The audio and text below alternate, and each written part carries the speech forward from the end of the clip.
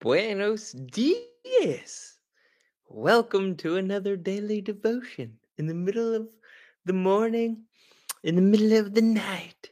I'm your host once again, Pastor Jesse, El Padre, whatever you want to call me. I wanted to say Happy New Year. I hope you're having a good New Year. I have uh, wanted to bring in the New Year right, with a little celebration. Happy New Year! Yay! It's all new. Yay! Today, if you can, in our fun video, if you could share what are some of your New Year traditions, I would like to hear about them.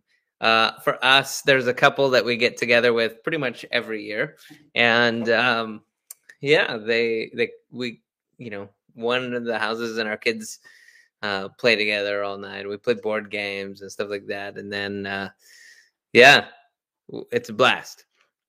What do you do for your New Year? Do you watch the ball drop? Do you, I don't know, pray in the New Year? That used to be a pretty popular thing, back in the day. Everybody would go down to like the one thing conferences. Yeah, tell me, what is it? What is it that you do? It's a new year. It's a new reading plan. For those of you who are new, welcome so much, man. Thank you, guys. I know that the reading plan.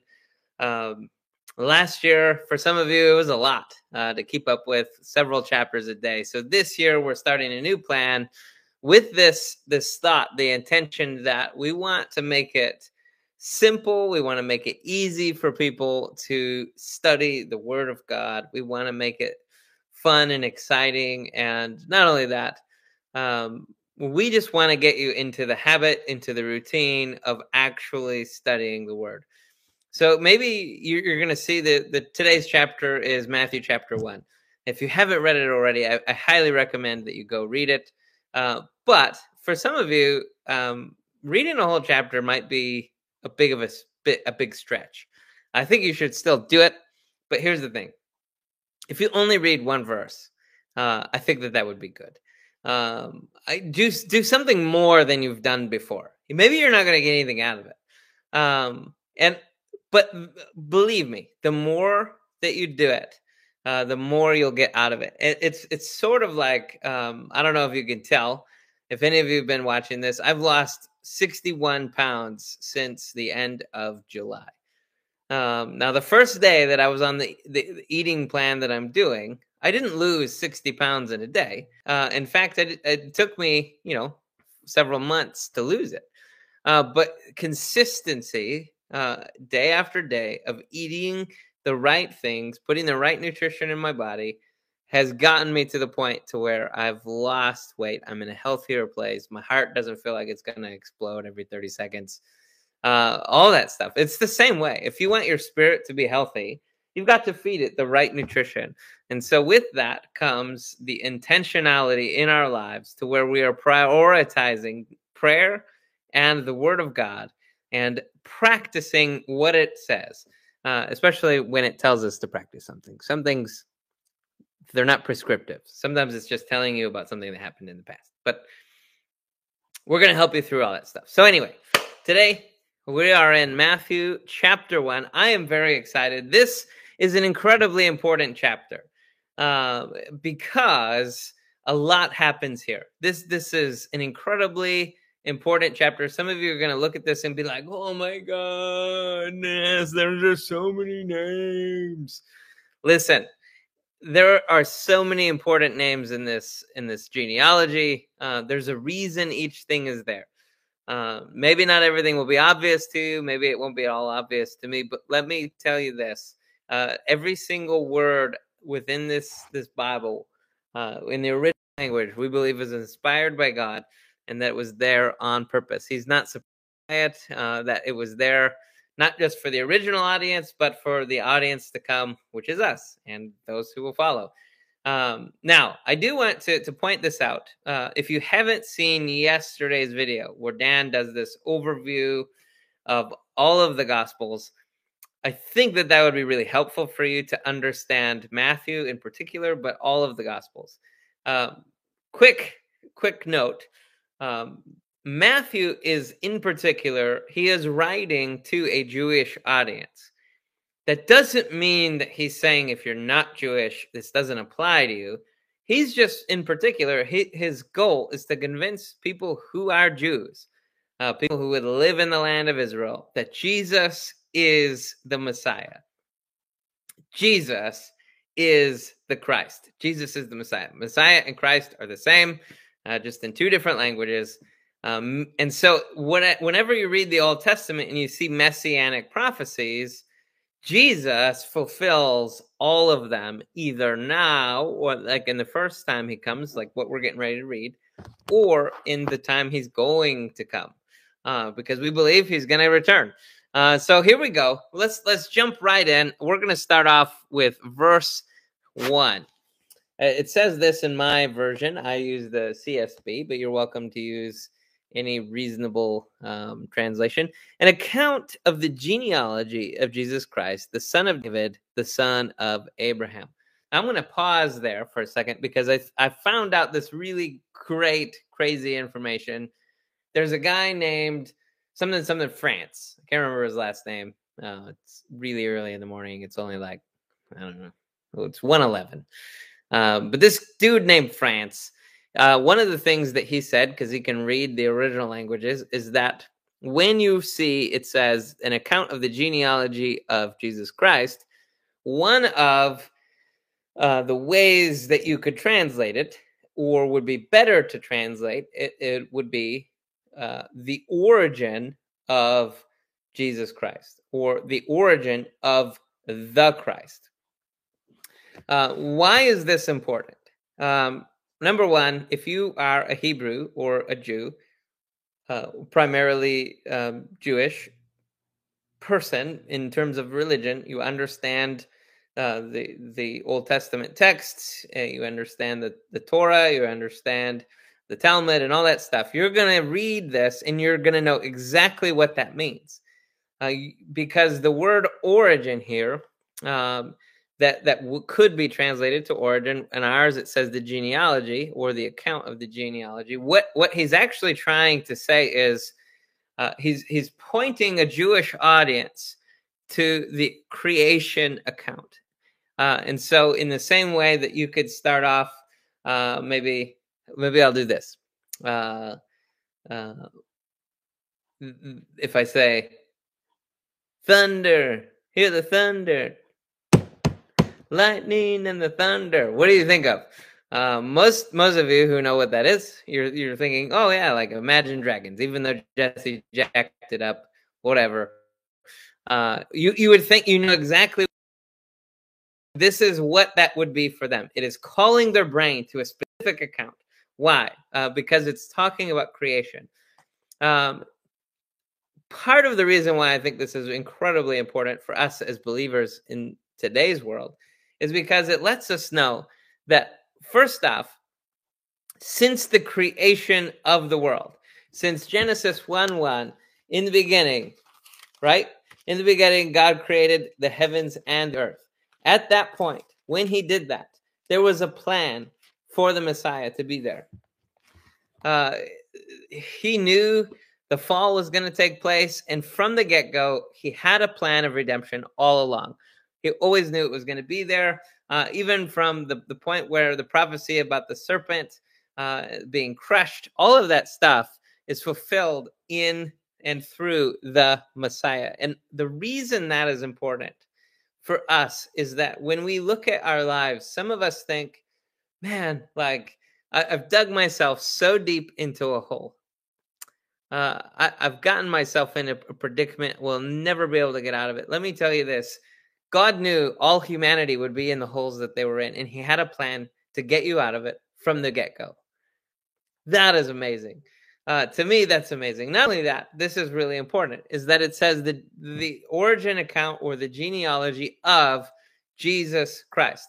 Matthew is telling his audience, his Jewish audience, that he is utterly convinced that Jesus of Nazareth is absolutely the Messiah. And the rest of the book is an account of him trying to convince people that Jesus is the Messiah. Matthew absolutely believes this. I believe this. Let's jump down in to verse 18. This is an incredibly important doctrine in the church, what we're getting ready to read. It says this: the birth of Jesus Christ came about in this way. And some of you guys who've been watching Christmas videos and all these sermons around Christmas have been listening to this over and over again. After his mother Mary had been engaged to Joseph, it was discovered before they came together that she was pregnant from the Holy Spirit. So here we go. The birth of Jesus the Messiah. This is where we get that Jesus was both fully God and fully man. So this is the assumption that what is getting ready to take place, what we're getting ready to see, is the way that the fully man part is being formed. That before Mary had come together with her husband, meaning before they had sex, before they, we don't need to keep going about that. They were legally married.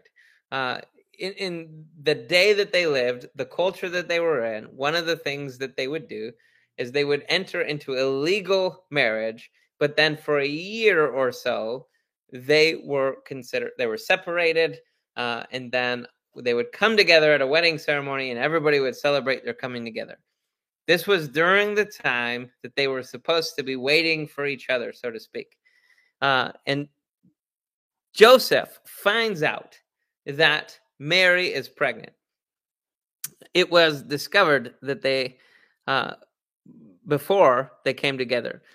This is really important because Matthew here is not just claiming, he is saying that something miraculous has taken place, that a woman has conceived a child either on her own or miraculously.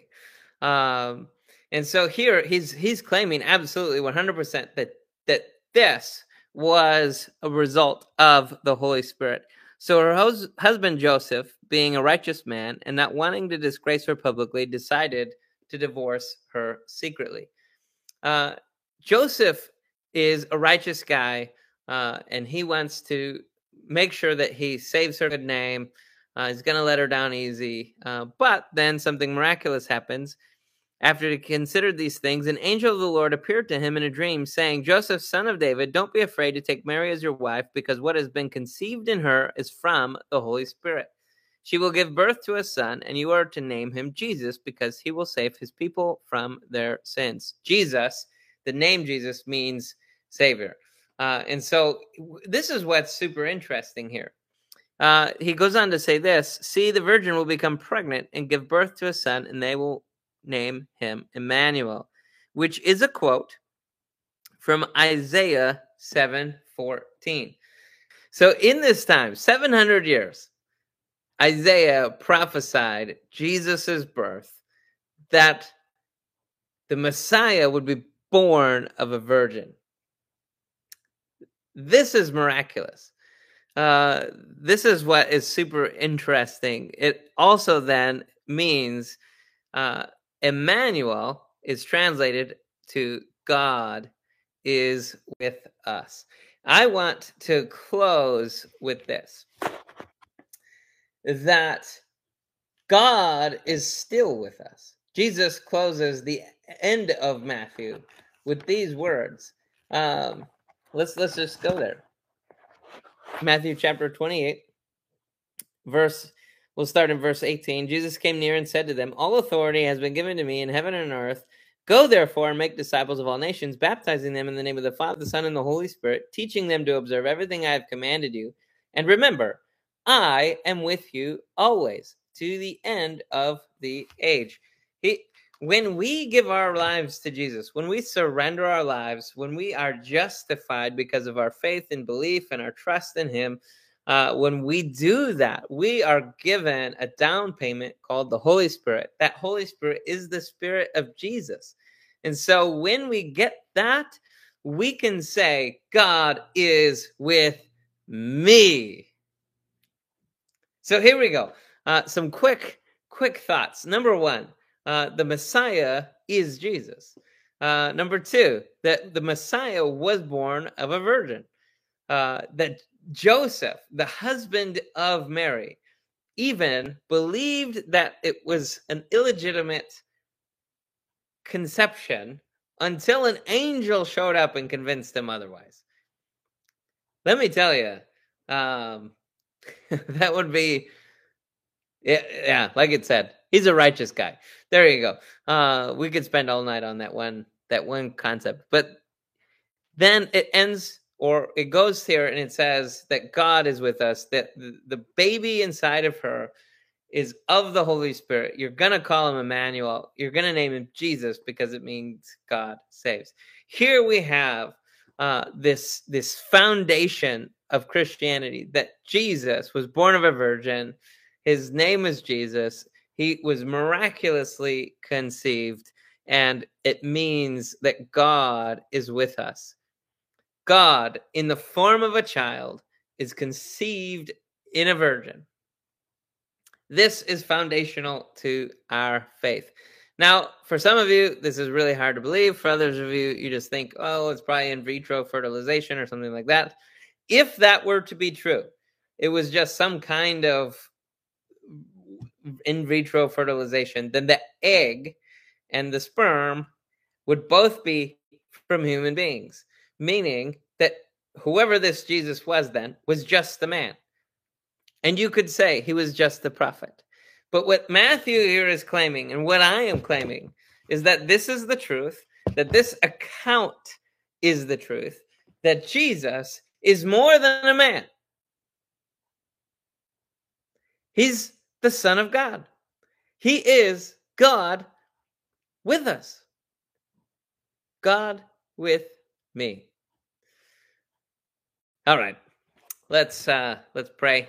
Lord, we thank you so much for being with us. Lord, we thank you that you came. And Lord, we are glad that we have the Holy Spirit, that we can have you with us even now. And not only that, Lord, we look forward to the day when we will be with you again, that we'll get to see you face to face. In Jesus' name, amen. Well, I hope you guys have a good new year. Please don't neglect your time in the Word, even on a holiday. All right, we'll talk to you soon, and I'll have to figure out how to shut this thing off. Peace out, Girl Scout.